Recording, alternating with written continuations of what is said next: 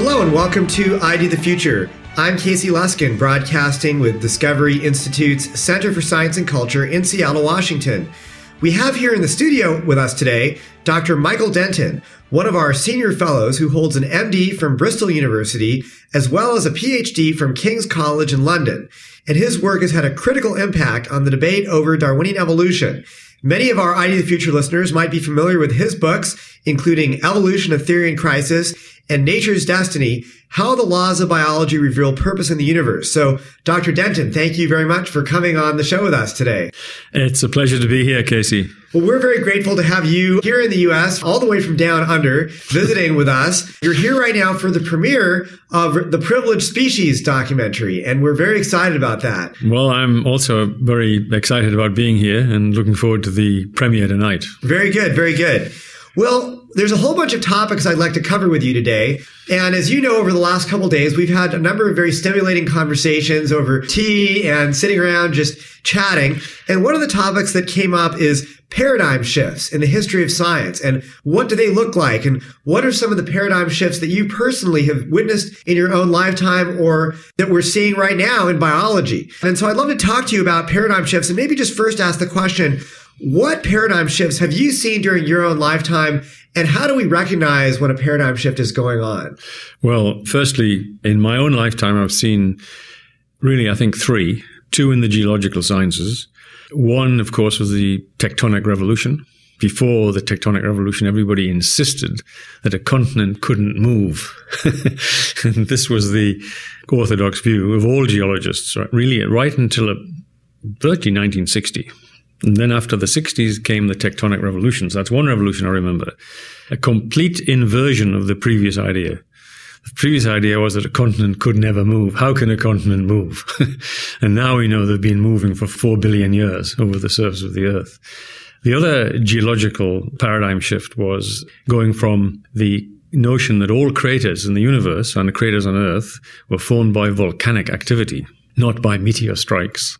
I can't remember the exact decade when this transformation occurred, but it certainly occurred in my academic career. I think it was probably in the late 60s and early 70s when opinion changed from every crater is formed by a volcano to a lot of craters are formed by meteor strikes, when the idea of meteor strikes was just too extraordinary. And of course, then there was the famous Cretaceous, end of the Cretaceous meteor strike, which ended the reign of the dinosaurs. So that's two major changes. One from static continents to moving continents, and one from volcanic craters to meteor craters.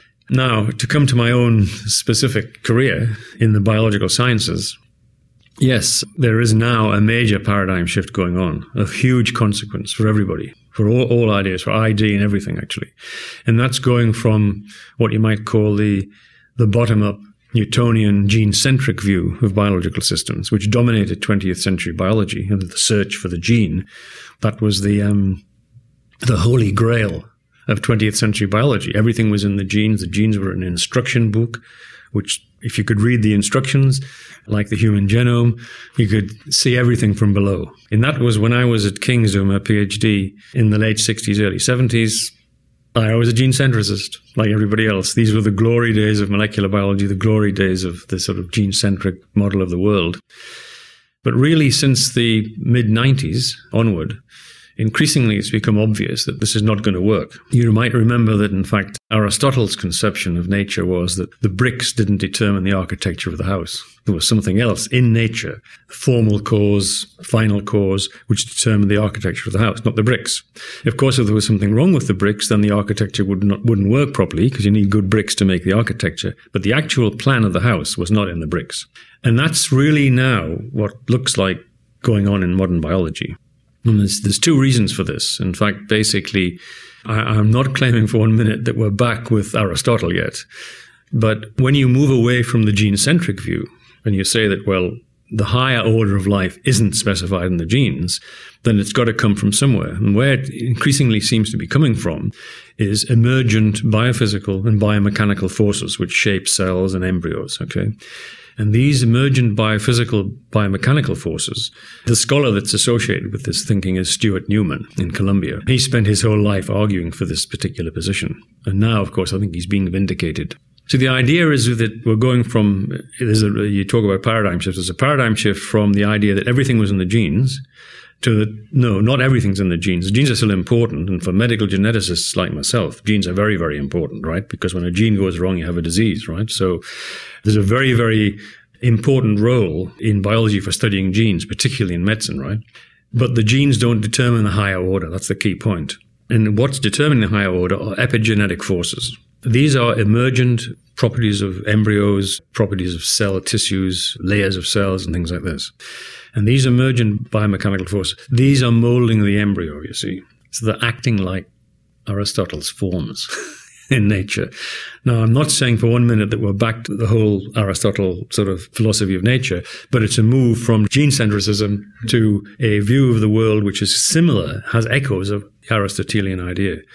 And there's another reason. Not only is it emergent biophysical and biomechanical forces which are shaping embryos, and these forces are not in the genes, they're emergent.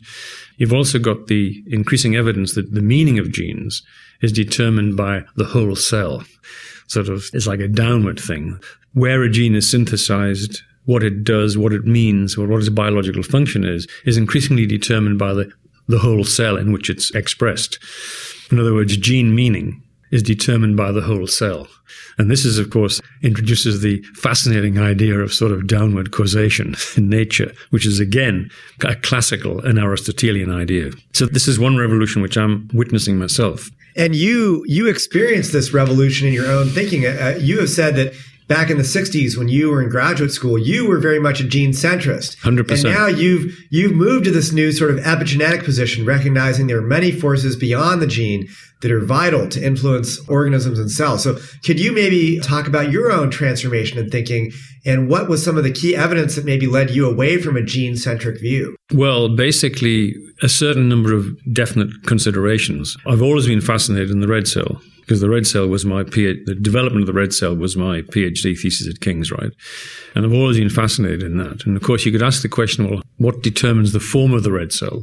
What determines the form of the red cell is basically the biophysical and biomechanical properties of the membrane. And these are emergent properties, higher order properties, right? You can look at the 1,000 or so genes expressed in the red cell.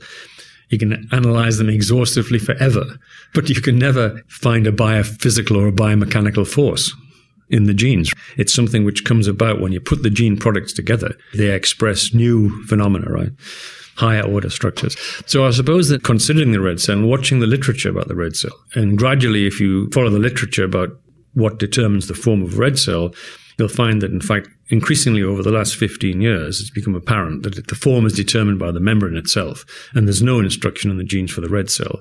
There's a beautiful paper in the Proceedings of the National Academy a few years ago which says that I'm quoting almost exactly, not completely exactly, but paraphrasing it, the form of the red cell is encoded in the membrane, which is epigenetic.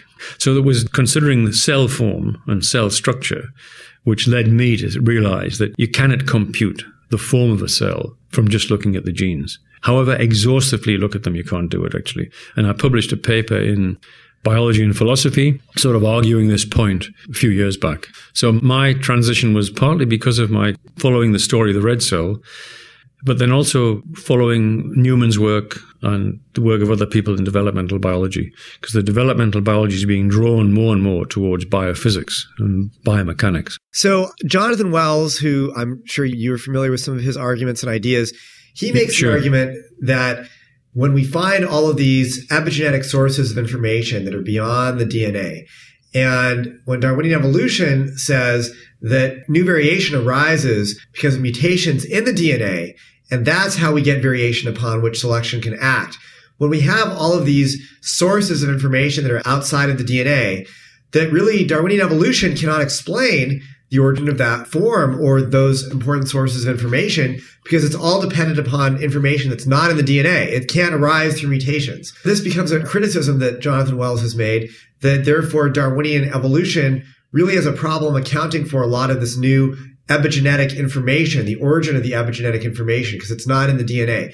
Do you think that epigenetic information poses a problem to Darwinian theory? Or maybe I could ask a broader question. This whole paradigm shift from the gene-centric view to more epigenetic view. Are there implications for Darwinian evolution? What do you think they are? Absolutely. I would put them in slightly different ways. First of all, the Newtonian bottom-up mechanistic view depends on a blueprint, which specifies the form of the organism. And what Darwinism says is you keep changing this blueprint, and by changing the blueprint, the instructions, you get differences in the organism. This is a very, very mechanical view of biological systems, right? What I see the epigenetic revolution as challenging this is, first of all, it begins to raise the terrible specter that natural forces, natural laws have played a major role in generating the forms of living things. And this is another way of expressing what Jonathan's saying, I think. Now, very significantly, for instance, Stuart Newman, he claims, but it's a bit controversial, but this is an indicative of where epigenetics, this new sort of idea that the higher order of life is arising from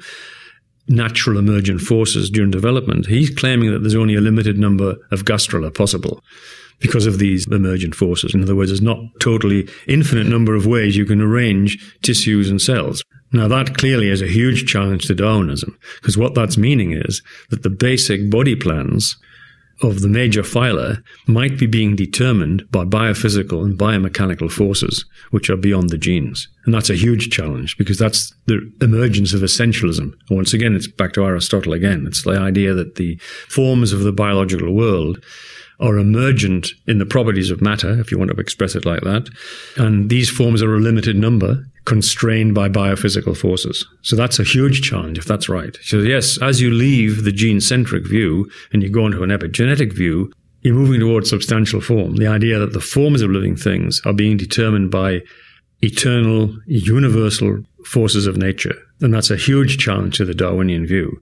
That would say that the vertebrate phyla, mollusca, the various types of animals on Earth are actually being molded by biophysics, not by Darwinian selection. That's going a little way beyond the evidence, but I mean, extrapolating ahead, if this paradigm shift gathers momentum, that's where it's carrying us to. It's carrying us to the idea that a lot of the form of living things is determined by higher order biophysical, biomechanical processes. I think that's another way of saying what Jonathan said.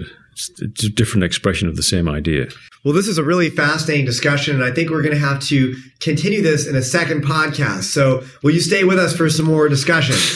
Yes, I'll stay. All right, very good. Well, I'm Casey Luskin with ID the Future. Stay tuned for more with Dr. Michael Denton. Thanks for listening. This program was recorded by Discovery Institute's Center for Science and Culture. ID the Future is copyright Discovery Institute 2014. For more information, visit www.intelligentdesign.org or www.idthefuture.com.